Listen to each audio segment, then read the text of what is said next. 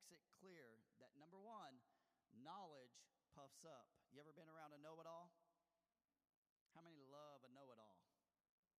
I didn't think nobody likes to be around a know-it-all, right? Somebody who always has to tell you what they think. Come on, right? And so knowledge puffs up, but love builds up. Let me ask you this question. Are you puffed up or are you a builder? Do people run from you when you come around, or do you have all the knowledge in the world? The issue is this, that knowledge can make you feel prideful, right? Can make you feel elevated, that I am above you because I know something that you do not.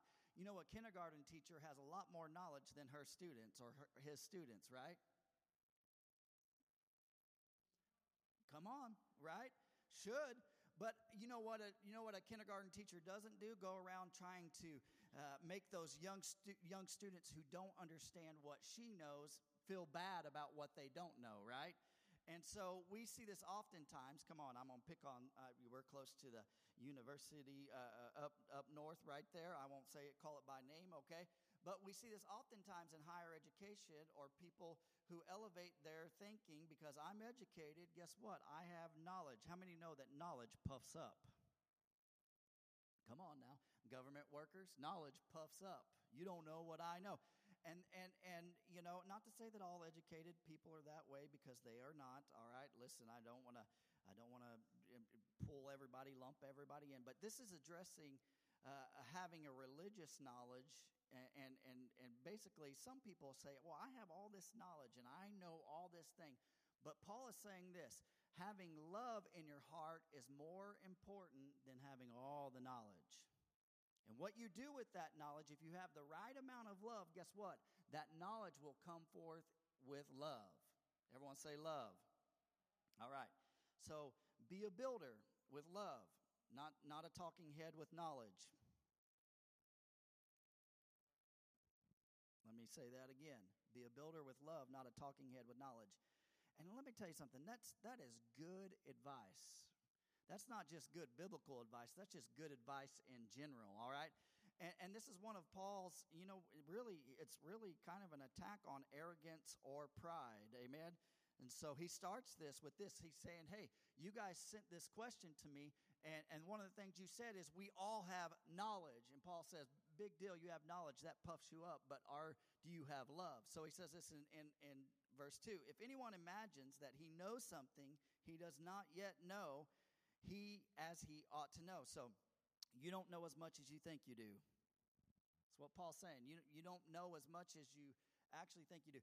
How many, when you were 16 years old, living at home, knew everything about the world and thought your parents were dumb? You thought your parents didn't know? Come on, be honest in here. How many thought your parents, man, they don't know anything? I know everything. I remember I was talking to someone today here at the church, and I said, man, when I was in my 20s-something, I thought I knew everything. And let me tell you something. Life has a way of humbling you, right? Have a few kids. Life will humble you, amen? And you will learn. And listen, at the age of 42, the more I get older, the more I realize I know nothing. I've come to that realization, and I am okay with that. I don't have the answer to everything. And I find it interesting that after Paul says this, he says in that idols are nothing here in chapter 8, but he'll say in chapter 10 that there are demons behind them. So this is interesting, kind of a little bit of a contrast. But look at this. Verse 3 says, but if anyone loves God, everyone say love God, he is known by God. So on one hand, Paul says, because idols are nothing, go ahead and eat meat offered to them. But on the other hand, he'll say in chapter 10, indeed, there are demonic forces behind idols. So what are the Corinthians to do here, right? If they're looking at this case, they should be okay with this. And I believe the answer is simply found in Genesis chapter 2. So one of the best illustrations that we have here is having knowledge is found in Genesis chapter 2. Here we see the story of Adam and Eve, and They are eating the forbidden fruit from the tree of knowledge of good and evil, right? Tempted. They surely you will not die. Come on, there's a half-truth to that. But guess what? There was knowledge that was given. Yet once they disobeyed God and ate of the tree, they realized, number one, that they were naked, right? And they hid. And when God came before them, he said, who told you you were naked? And it's interesting. So they had a knowledge of something that they hadn't previously had. The result was this. Intimacy with God was broken and had been broken. So too, come on, if I'm not so careful, I can become puffed up with pride, with knowledge and understanding of theology that I'll depend less on my prayer life. Come on, somebody. I'll depend less on, I'll be less inclined to wholly follow the Father because I have so much puffed up information and so much knowledge. Come on, right? Listen, I see this oftentimes with people who have gotten their doctorates and thought, I'm going to get my doctorate in theology. And the thing about theology that you have to remember is this, is that when you're studying those deep things, you have to remember that this is based off of a relationship with God. Number one, that's the number one thing. And so here's what happens to us.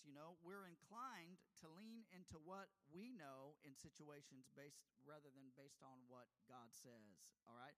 I'll give you a good example. Jeremiah chapter 9, verse 23 through 24 says this. Thus says the Lord, let not the wise man boast in his wisdom. That's pretty spoken there. Let not the mighty man boast in his might. Let not the rich man boast in his riches. Verse 24. But let him who boast in this, and that he understands and knows me, that I am the Lord who practices steadfast love. Everyone say love, justice, and righteousness in the earth. For in these things I delight, declares the Lord. So 3 things. Man, how many want the Lord to delight in your life? You know what? You ought to be about love. You ought to be about justice, and you ought to be about righteousness. And God will delight in your life. So the word know here speaks of intimacy as a man knows his wife. We talked a little bit about that last week. It's what it's saying there is it's beyond surface level. Have you ever met someone and you know them at a surface level?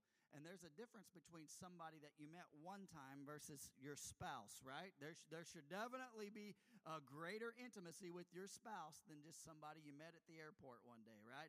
And there are people who know the Lord, but they do not know him intimately. All right? I know who Jesus is, right? The American culture, man, is probably one of the most over-churched places in the world. A lot of people are like, I know who God is, but they do not really know him intimately or in a close relationship. These will say, Lord, didn't we, and the Bible talks about this, they'll say, Lord, didn't we prophesy in your name? Didn't we do signs and wonder for your kingdom? And this is what he'll say, depart from me, for I never what? Knew you. To know, to have an intimate relationship with God, to have a relationship that is deeper than just surface level. Again, that word now know speaks of a deeper level, an intimate one.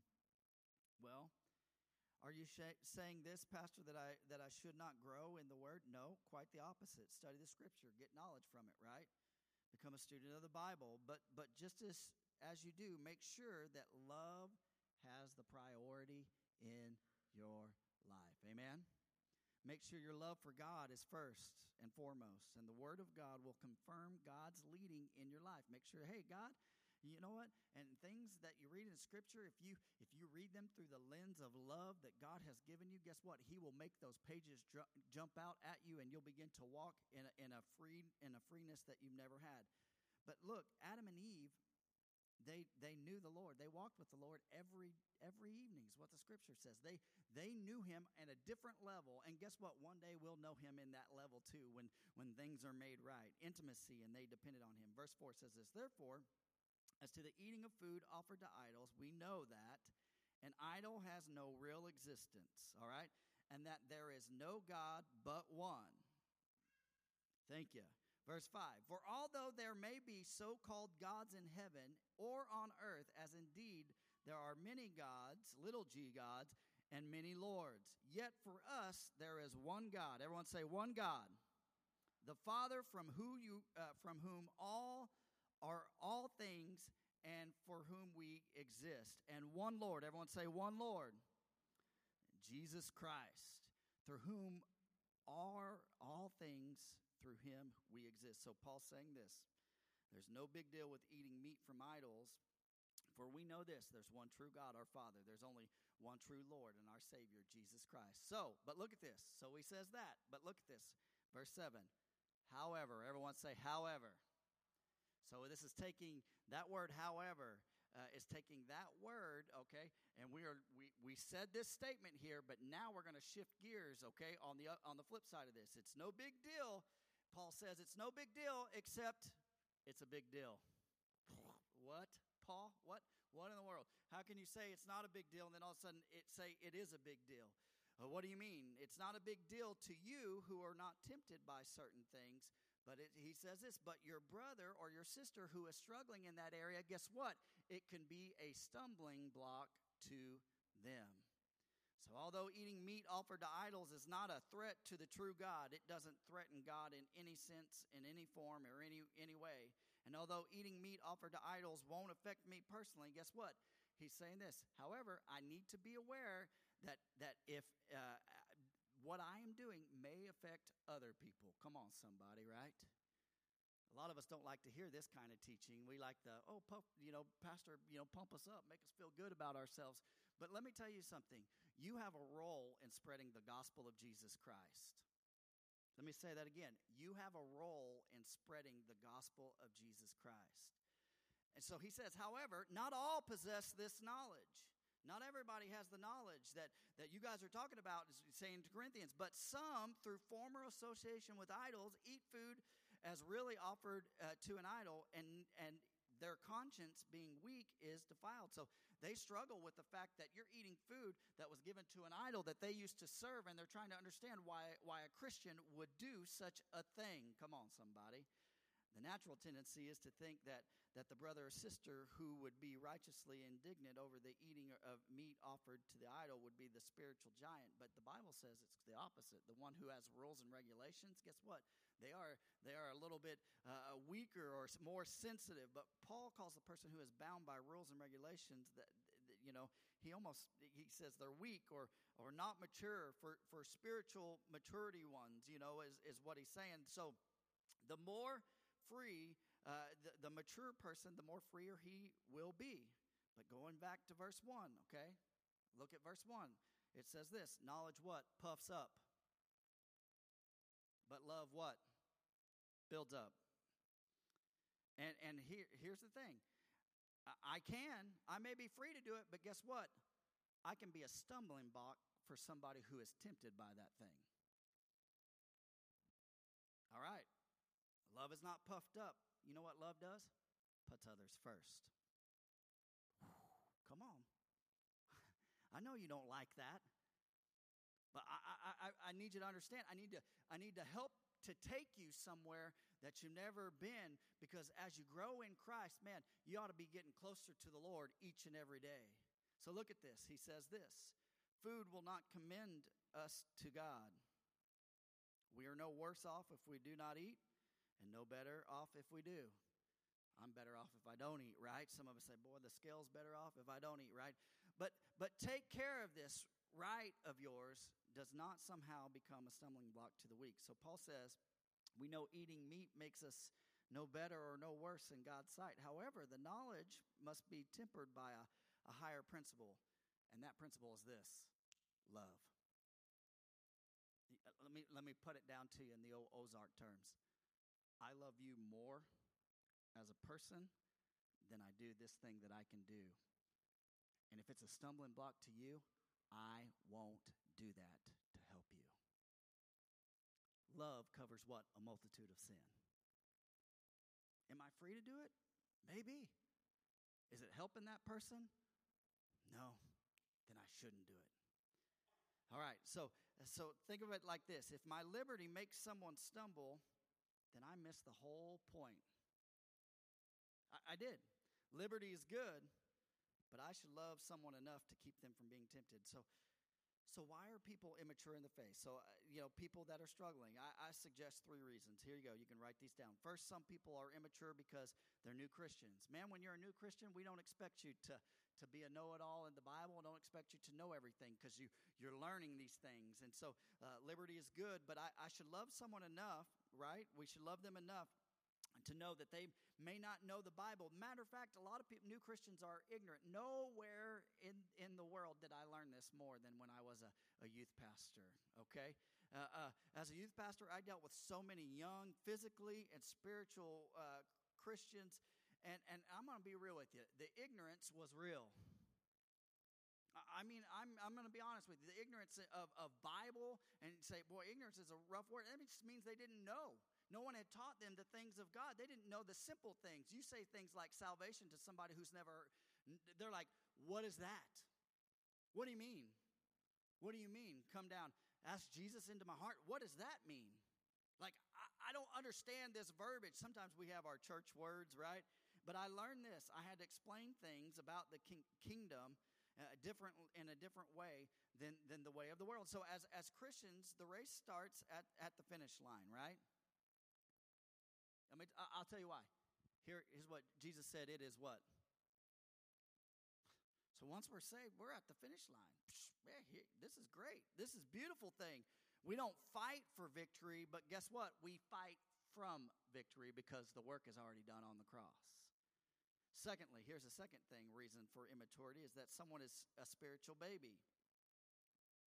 Maybe they've been in church a long time. Maybe they're not a new Christian, but they're a spiritual baby. They just refuse to grow. They refuse to go deeper into the things of God. They are a spiritual brat.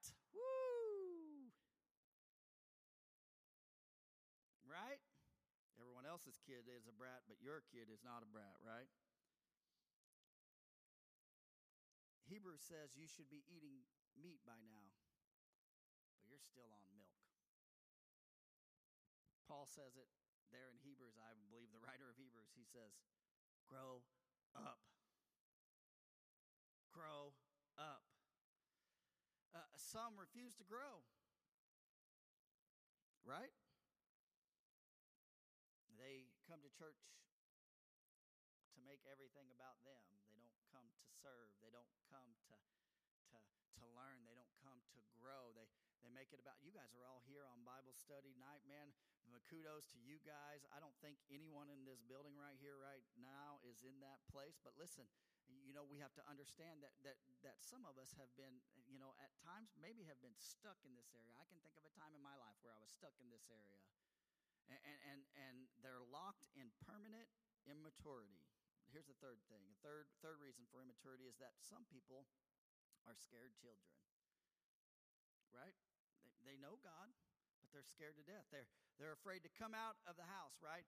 It's kind of like, man, when I was growing up, I was terrified of storms. And I remember seeing the meteorologist on TV, and he would be like, hey, we're going to have a storm tonight. And I remember being like, I am terrified automatically, knots in my stomach. Anybody know what I'm talking about? Knots in my stomach, and hear the thunder, and I'm listening to the trees hit the windows and whatnot. And I'm like looking at my parents and like, are we going to die? And, obviously they can't say yes or no. They just say, no, we're going to be okay, right? And we don't know. And I remember our power going out several times, and our church caught on fire and got struck by lightning one time. I mean, like crazy things that like scarred me, all right? But just because there's storms outside doesn't mean that we have to be afraid and hunker down and hide. Some will say, I can't go there, or I can't do this because I'll be wiped out. And their whole life is characterized by fear. Scared child. So perhaps you see those tendencies in your own life. I don't know. Or in the lives of those you're maybe, and I'm going to say this, in the lives of those that you are discipling or should be discipling. Come on, Pastor. The baby who hasn't had time to grow, the spoiled child who won't grow, and the scared child who is afraid to grow. It's only when a man or a woman becomes more spiritually that he finds himself in liberty. Verse 10 says this, for if anyone sees you who have knowledge eating in an idol's temple, will he not be encouraged if his conscience is weak? will he not be encouraged if his conscience is weak to eat food offered to idols? And so by your knowledge, this weak person is destroyed the brother for whom Christ died. So more important than knowledge and more important than my freedom to have a burger is what he's saying here. The realization is that my liberty could adversely affect a weaker brother. That's the big picture. You see, I might be able to talk to him into participating in an activity that I would do. That's fine for me. But if he does, and he says later feels like, man, I walked in compromise, or my prayers won't be heard. That's here's the thing. That's why when someone says, man, I have a conviction about something, I never talk them out of that conviction, because the Holy Spirit does a whole better job than I could ever do.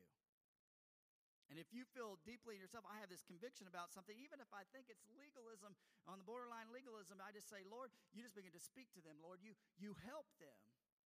Oh, I'll discuss it with them if they ask my opinion, but I won't encourage him to abandon their conviction simply on the basis of my own freedom, all right? How many know we're all on a different journey here, right? Verse 12 says this, thus sinning against your brothers and wounding their conscience when it is weak. Look at this next line. You what? You what? You what? Come on, say it. You sin against who? Woo! Here is where we have to be careful with our liberty. The weak conscience can become defiled and wounded. That is, your younger brother or sister may be shocked or saddened and disappointed by observing you in your liberty. When would a person like this, we sin, when we do that, we sin against Christ. That's pretty blatant language, isn't it? It's one thing to sin, but it's another thing to willfully sin against Christ. It's one thing to hurt people, but it's another thing to hurt Christ who died for me, right? There was a song, way back when I was a teenager, and it was, does he still feel the nails every time I fell? And one of the things I want to do, I never want to hurt Christ with my actions or the way that I'm doing. Amen? So, yes, you know what? They may be spiritual children. They may be spoiled. They may be scared. But can I tell you this? They are all his children. Stop and think about that for a minute. Yeah, man, they need to grow up. Yeah, absolutely. But guess what? Christ died for them. They're still his children. Amen. They are worth fighting for. Amen. He cares and he loved them so much that he died for them. So look at this. If Christ died for them, all right, if Christ died for them, then I can live for Christ and die to myself to help them. All right, I know it's quiet in here. My own selfish wants and my own selfish desires, they need to stay at the door because somebody's soul is on the line. By flaunting my liberties and saying, I can eat, I can do this, I can boast, I can do this. My weaker brother or sister, making them stumble, guess what? I sin not only against them, but I sin against Christ. Verse 13, therefore, if food makes my brother stumble, I will never eat meat, lest I make my brother stumble. So what he's saying here, here's the bottom line. If meat offends my weaker brother, I won't eat it. Period. Is this the reason the Lord used Paul powerfully? I don't know. Because he was willing to he loved people and he loved the gospel so much that he was willing to lay it all down just so someone could come and know Christ. What if we love people more than we do the thing that we feel that we're free to do? I'm just being honest.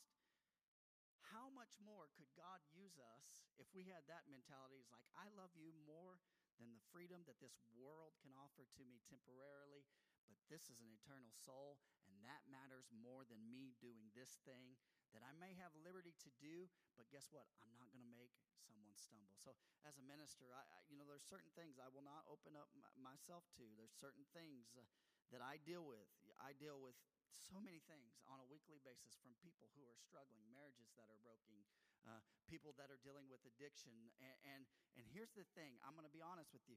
I am not tempted in the least bit. Listen, I'm going to step on some toes right now, so you might as well get your boots ready.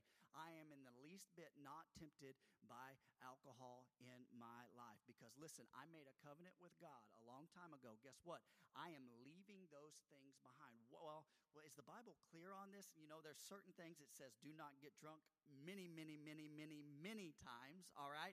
But listen, when you've dealt with people, come on, when you've seen people that have been in bondage to addiction and you've seen them freed by Jesus Christ, listen, you will get to the place where you say, God's freedom and God's love for you is greater than the liberty that I might have to exercise. And me personally, as a minister, the Bible tells me, listen, I have to hold myself up to a higher standard because guess what? Every soul that comes in this building, whether if I go out and I go social drinking and someone who is a visitor in this church sees me, guess what? I may make them stumble. I'm challenging you. I am pushing you. I am telling you, raise the bar in your life. You will not regret it. I have yet anybody that ever let those things go in their life, listen, who have been in bondage by those things and let those things go, ever go, man, I regret the day that I became sober. Never. I have never heard that in my life, but I have heard people say, I regret the day that I let that thing in my life. You know what? I've determined in this, I love people too much, and I love the Lord too much to be a stumbling block for anybody. So this next chapter, I know you're saying, Pastor, you're so passionate about that because listen, I believe, listen, I've said this every week. The time is short. You got to stop playing games. You got to stop playing games. And I think God is pushing us to a greater place. So this next chapter, Paul surrenders his rights, and that's the subheading of this. So after exhorting the Corinthians about laying down their liberties in order that others would not stumble, here in chapter 9, Paul uses himself as an example. And what a greater example to use than just yourself. And I like this. Verse 9, we're going to try to go through this as fast as we can.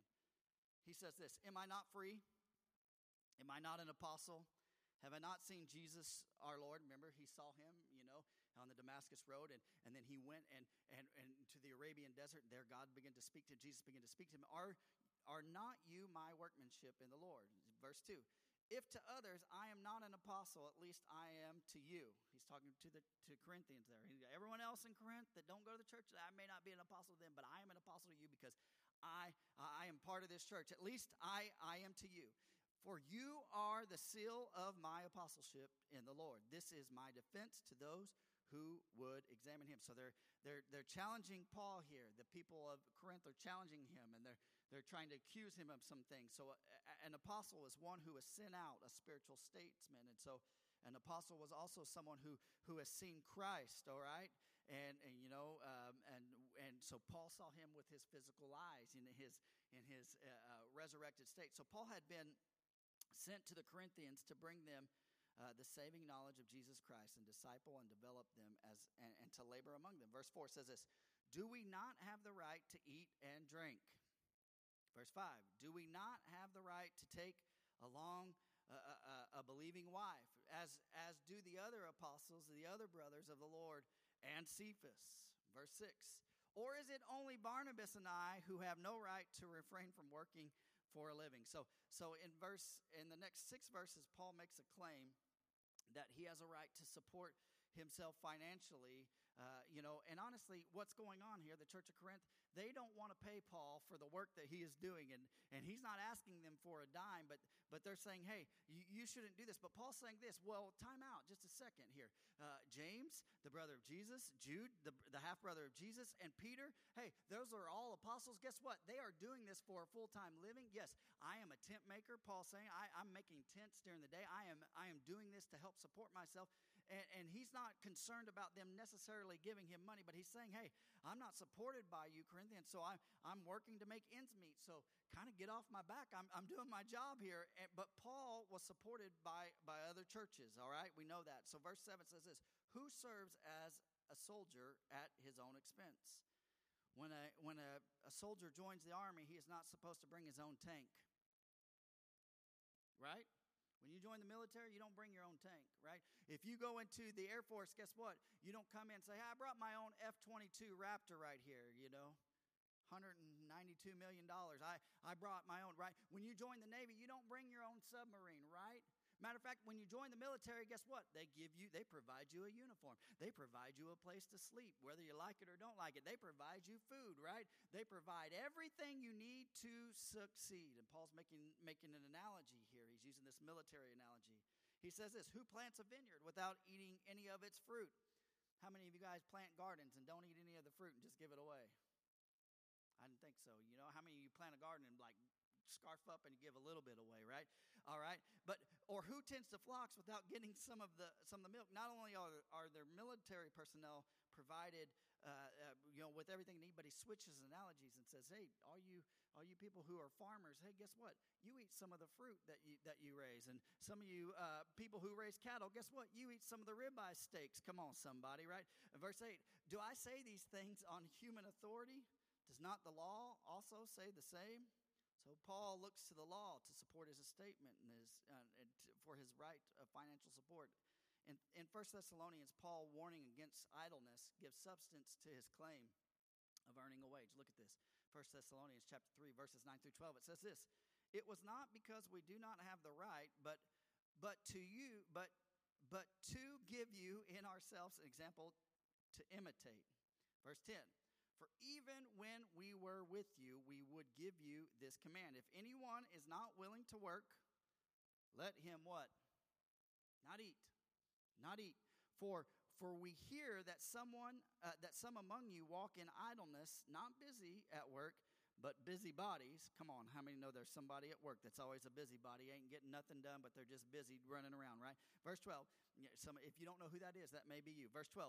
Not now, come on. Laugh a little bit. Now such persons we command and are encouraged in the Lord Jesus Christ to do their work quietly and to earn their own living. So he says this, for it is written in the law of Moses, I told you he talked about the law, you shall not muzzle an ox when it treads out the grain. Is it for the oxen that God is concerned? Or does he not certainly speak for our sake? Paul says this, it is written for our sake. So what is Paul saying? In other words, the ox that grinds the corn should be able to eat the corn, right? How many remember the story of the little red hen, right? And you know, remember the story where she has to make, some of you, has to make something, and she asks everybody to help her make something, and they're all too busy doing something, and then finally, I think makes bread. Is that right? Am I right? Okay, thank you. She makes bread, and then everyone smells the bread and like, I'll help you eat the bread. And the little red hen said, no. When I asked you for help, you didn't want to help me through the process. Sounds like my wife. You didn't help me with dinner? Come on, somebody, right? All right. He's saying this, that the ox, when he grinds the corn, should be able to eat the corn. He's not muzzled. He's not prevented from doing that. Paul uses the Old Testament reference out of Deuteronomy chapter 25 and 4. And then also in 1 Timothy 5:17, when he tells young Timothy, get ready, I'm gonna challenge your dedication to the Lord right now. He tells a young Timothy that the elders, pastors, and teachers should be counted at double honor, is what he says. Okay, those guys, they should be blessed beyond matter. This law is not only beneficial for the oxen, but they get some corn for their work. And this is a beautiful illustration to people, because the plowman should plow in what? Hope. The preacher should be excited about life, right? The minister ought to be excited. Hope is what? Come on. Hope is what? Come on. The expectation of what? Coming good. Everyone say, the expectation of coming good. All right. So just like the oxen, man, he's grinding there, and he knows, pretty soon I'm going to put my nose down here. I'm going to get some of this corn, right? I'm excited. And as we grind away at ministry, come on, we should expect good things to come our way. Amen? That's why we can sing, your goodness is running after. It's what? Running after me. You know why? Because God is good. So look at this. And the thresher thresh in hope of sharing in the crop. Verse 11, if we have sown spiritual things among you, is it too much if we reap material things from you? So material things here can be translated. Some translations probably say carnal things. I don't know what Bible you're reading, referring to this. Finances, come on. Paul goes on to give another reason why he had to fight to be supported in ministry. Verse 12, if others share this rightful claim on you, do not we even more. Nevertheless, we have not made use of this right, but we endure anything rather than put an obstacle in the way of the gospel of Christ. So it's already your custom to support other ministers, but hey, if you're not going to support me, that is A-okay with me. Yeah, that's, here's the thing. I will say this. When we have a guest speaker in this church, one of the things that I feel that is very important, no matter who the speaker is to honor them and to bless them as they come. Amen. And send them down the road with a blessing. Amen. Double honor. That's what Paul said in Timothy. Man, those people should have double honor. Listen, if you may not understand this, but some of those people that come through here are ministers, and some of them are evangelists in different situations, and you don't always know their financial situation, but we want to be a blessing to people that are spreading the gospel of Christ, right? And one of the greatest things I've learned, come on, from many of my mentors was this, is if you want honor, you pour out honor. And you bless and you love. I remember one time, and I don't do this to say anything bad or negative about anybody. I remember one time I was invited to speak at a church, and I went and I spoke at this church, and it wasn't a very large church, and I'll never forget, at the end of the service, no big deal here, the pastor comes up to me and he says, I'm sorry. He goes, man, we just cannot give you anything. And I was okay with that in the moment. I was good. And I didn't get mad about it, but I did think, well, why did you invite me to come if you couldn't do anything? In reality, right? It's kind of like, hey, I'm going to ask you to come landscape my yard, but I can't pay for it, right? And I wasn't mad about it, and I'm not mad, and I'm not bitter about it, because, listen, I learned a long time ago God supplies my needs and not man, and so it was no big deal at the end of the day. But look at this. Verse 12, it says this, or verse 13 says this, do you not know that those who are employed in the temple service get their food from the temple, and those who serve at the altar share in the sacrificial offering? So Paul looks back here at the verses to communicate to the Corinthians. He says that the priests in the Old Testament even took portions of the sacrifice from the altar to eat. That was their right. Verse 14, in the same way, the Lord commanded that those who proclaim the gospel should get their living by the gospel. So Jesus' response in Matthew chapter 10, verses 9 and 10, he says, no bag for your journey. He's talking about the disciples. He's sending them out here, and he says, no bag for your journey, or 2 tunics, or sandals, or a staff, for the laborer deserves his food. And verse 11, and whatever town or village you enter, find out who is worthy in it, and stay there until you depart. Just go find somebody's house and stay at their house. Boy, nothing like, and aren't you glad that we don't have ministers come in and I'm like, hey, Jeff, we have this minister coming in. I need them to come and stay at your house. And we just invite them in and let them stay at their house until they're ready to depart. How many are glad we don't do that? All right. But Jesus saying that, he's like, hey, you disciples, when you go out to minister, go do these things. So Paul refers here to Christ's command. But look at this, verse 15. But I have made no use of any of these rights, nor am I writing these things to secure any such provision. I'm not worried about what you're giving or not giving me, for I would rather die than have someone deprive me on the grounds of boasting. So let's put all this, what Paul's saying right here, together. On the basis of this, so Paul's saying, I'm going to give you 6 things here that tell you why you should be blessing me, okay? Here's number 1. On the basis of, number 1, my apostolic authority, who God has made me. I have seen Jesus. Here's the second thing, human logic. Human logic tells you if someone does a job for you, you ought to what? Pay them. You ought to bless them. The Old Testament law says, hey, guess what? If the oxen's grinding the corn, don't they even get a little bit of the corn? The present custom of the day was this. Come on, in our day is this. You work, you ought to eat, right? Old Testament community offered the same thing, and Jesus commanded it. So Paul makes a persuasive and powerful case that he had the right to be supported by the ministry, but then he says he'd rather die than to cause the Corinthian believer to stumble in that area. It's not about the money to him. Culturally, in Corinth, there were a number of preachers, both Christians and pagan, who were ripping people off of their money. You know that's not just a modern 2023 thing. How many know there are people on the internet that are ripping people off of their money? Right? I'm just saying.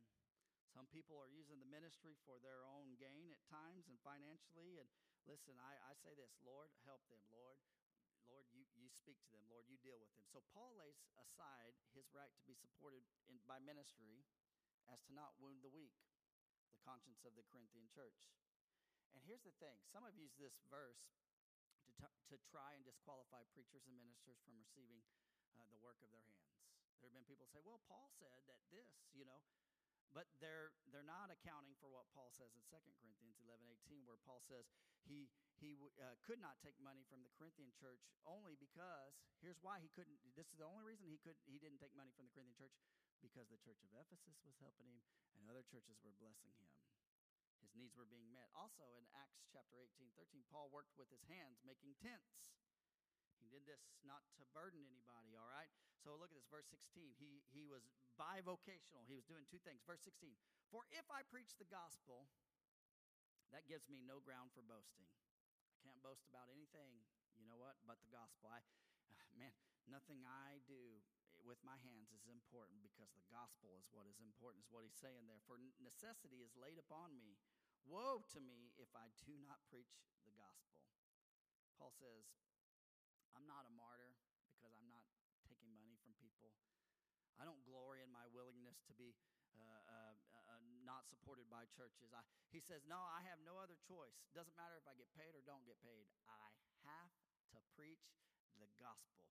It is not a job to me.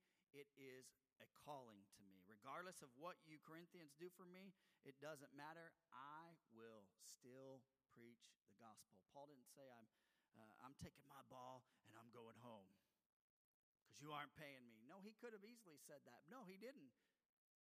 In Jeremiah was in a dungeon. He was tired and the people were mad at him. And, the prophet, the weeping prophet, he said, you know what?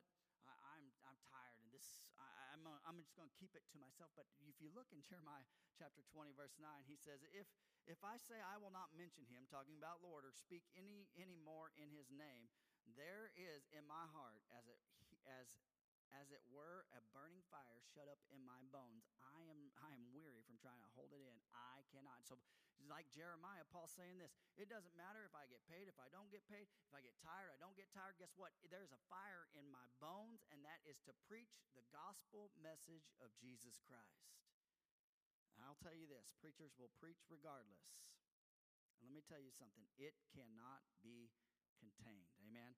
Verse 17, for if I do this on my own, will I have a reward? But if not on my own will, I am still entrusted with a stewardship. So Paul's saying, woe is me if I don't preach. If I do it willingly, I'll have a reward. But even if I do it because I have no other choice, the gospel has been entrusted to me. I have a question for you. What if we looked at the gospel like this? God, you entrusted me with the gospel. And God has, can I tell you this? God has entrusted you with the gospel of Jesus Christ. I'm going to ask a tougher question. What if the only way the world could know Jesus depended on you spreading the gospel? Let me ask you another question.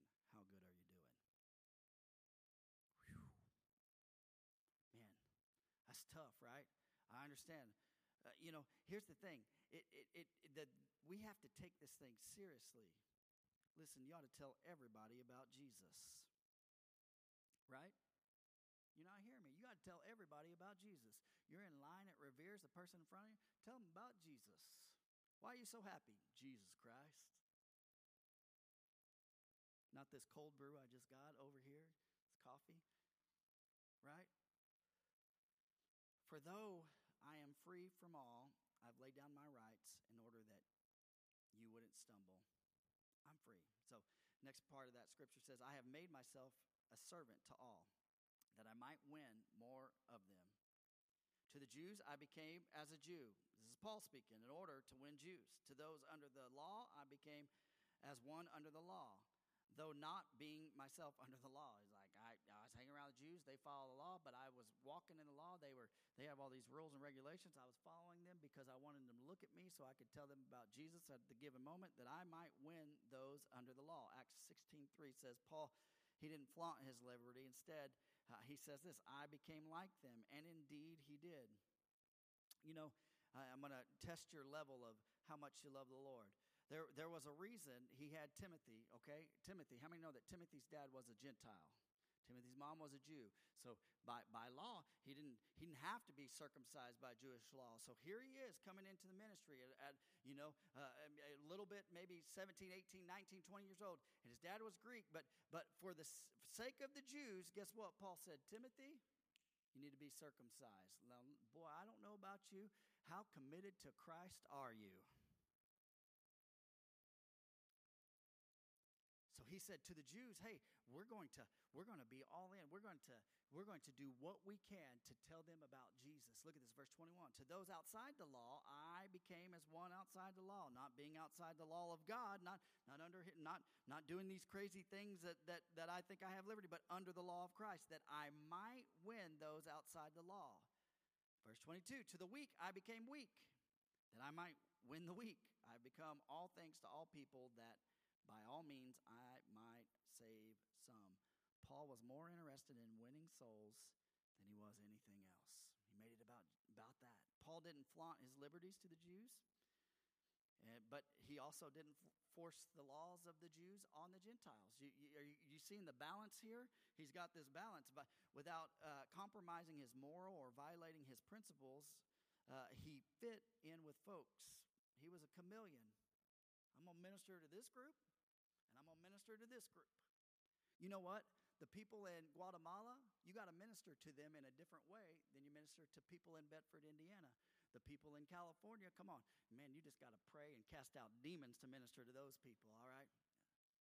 And man, everywhere is different. All because Paul says, I do all this that I might win them. Win them to who? To Christ. It's the most important thing. Verse 23. I do it for the sake of the gospel, that I may share with them in its blessings. So Paul, I like this. He gave up his rights in ministry. He blended with the Jews and he blended with the Gentiles in humility and said, you know what? I gotta do what I gotta do. Listen, if you're going to reach the youth in this world, listen, you got to try to blend with them without compromise. Come on, somebody. Right? You got to get down on their level, but you don't compromise, because rather than be an obstacle or a stumbling block, he chose to be, come on, listen, rather than being a stumbling block, Paul chose to be a stone to step on so that people could get to the next level. I don't want to be a stumbling block. I want to be a stone that helps people go to the next level. Hey, oh man, that this generation would understand that. Verse 24, do you not know that in a race all runners run, except me when I'm in that race? But only one person wins the race. Well, maybe not in this society. Here's a ribbon, here's a no. All right. Only one should win a prize. All right, I'll say it like that. He goes on to say, the reason I give up on my liberties is that I understand the big picture. What's the big picture, Pastor? Eternity. Paul understood heaven is real. He understood something that sometimes, man, we don't even comprehend our heads around, because in Acts 14:9, he was left for dead outside Lystra. And there, the scripture tells us that he was caught up into heaven. As a matter of fact, he says, whether it was the spirit or whether it was physically, I don't remember, I don't know. But what I saw was amazing, and I can't even explain it to you. It's amazing. So Paul, he saw a sneak peek of eternity, and Paul's like, I don't care what's in this world. I got my eye on the prize. Something bigger and something better is coming. So, and he says this, so he's talking about this race. So run. Okay, here you go, Pastor. So run that you may obtain it, right? Paul says eternity, heaven with Jesus, a new heaven and a new earth with Jesus will be worth it. You may say, well, I'm sure Paul and spiritual giants are lapping me in this walk, and you're thinking in your mind, I could never keep up with that pace. Can I tell you something? You're not competing against Paul. You're competing against yourself. Right? You are. In this journey, hey, you're not competing against pastor, you're competing against yourself. Listen, I'm going to be better today than I was yesterday. Jesus teaching on the talents, he entrusted everyone with a talent. Can I just say this? Have you developed it for the glory of God? Are you laying down your rights for this temporary or for an eternal crown and a gift? Verse 25. Every athlete exercises self-control in all things. They do not receive a perishable wreath, they do it to receive a perishable wreath, but we an imperishable. So speaking to the Corinthians, why this is important, the Isthmus Games were the second most important games at the time, okay? And they were held there in that region, there in Corinth, and they took place there. And speaking of a race, the Corinthians would have understood this because they would have saw athletes around them using a runner as an analogy, saying, hey, these people, man, they spend years and years and years training for one race, right? It's kind of like the people in the Olympics, the Olympians. They spend years, their whole childhood practicing, working out. Have you ever thought about the people that do the short runs and races? They spend their whole life willing to train to run for less than 10 seconds. It's crazy. To win a prize, a gold medal, right? And Paul's saying all those things, those medals, guess what? They're perishable. They're going to disappear one day. Can I tell you this? What are you doing with the gospel is incorruptible and eternal. Verse 26, we're almost done. So I do not run aimlessly. I'm not just running haphazardly. No, I'm running with a purpose is what he's saying. I do not box as one beating the air. How many of your kids do that, right? But I discipline my body. So saying I discipline my body is to keep it under, that word under. So when you were carnal or a sinner, guess what? When you were a sinner, your carnal state was on top. It was the thing that was leading you, making you make decisions, your flesh was dominating you, all right? But once we're saved, guess what? The flesh is put under subjection of the Spirit, or should be. And let me tell you something. The flesh hates to be in the basement, right? How many know that flesh likes to rear its head up every morning when you get up? It's the flesh that says, hit the snooze button one more time, right? I'm going to get up and pray in the morning. Beep, beep, beep. Beep, beep, beep. Lord, I can pray later like I can pray tonight, right? Well, come on, we start making excuses. And you want to know how to get the flesh under control? Fast. It's one of the hardest things. Oh, man, Pastor, I don't like that word. I don't like that word either. When you fast and you say, Lord, I'm going to worship you. I'm going to give up a meal. Lord, I'm going to go pray and not be distracted by things. I'm gonna just lay some things at your feet. Come on, how many know that is putting the flesh where he belongs? Lord, I'm gonna fast social media because I spend way too much time on it, Lord. And instead of taking that 3 hours that I spend on it a day, guess what? I'm gonna read my Bible for 15 minutes. Boy, that's a huge thing, right? And think about this, or whatever. But we're getting our carnal man and under subjection to the Spirit. And therefore, the Spirit is ruled by God's Spirit, which controls us. Come on, how many know that we need that? And God will control our will, help us control our will, help us control our personality, and help us from not going in outbursts and yells and screams and our emotions. Here we go, last verse, last part here. It says this.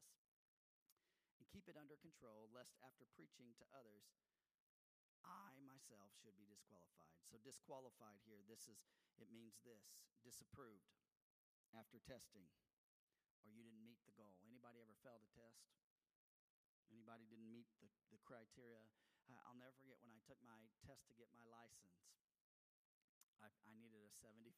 I passed with a 77. Praise the Lord, right? Whew. Disqualified means disapproved after testing. Paul's saying this, I let go of my liberties in order that I might win some. Why? Because he understood he's in a race. And what he does in this life, okay, listen to me, what he does in this life will affect who he is and what he does in the coming age. You understand? understood something, or heaven or eternity. I don't have time to go into it. Man, there are crowns that we will receive. Matter of fact, Jesus says at one point, if what you do in this life, at some points, if you're faithful in little things here, that when you get to heaven, some will roll over 5 cities, some will roll over 10 cities, and there's these things that do matter. What you do in this life matters. Even though I'm free to do all the things, I can be disqualified. If I don't keep my flesh under control, guess what? I can cause someone else to stumble. Again, I'll say this. I've yet to meet a believer or a Christian who was not happy knocking out fleshly pursuits in their life. I've never, I've never heard anyone say, man, I regret letting go of hate. Never heard that in my life. Never heard anyone say, man, I regret letting go of that bondage of lust that was killing me, that was destroying me. I've never heard anyone say, I regret letting go of those substances. No, because once they're free, they're free. And every time I have to get more and more spiritual endurance in my walk. So Paul's saying this, use your liberties wisely. And he says this, to be carnally minded is death. To be spiritually minded brings abundant life and perfect peace. I'm going to go back to this statement. Knowledge puffs up, love builds up. Bow your heads with me. God, I thank you for this word. God, I thank you.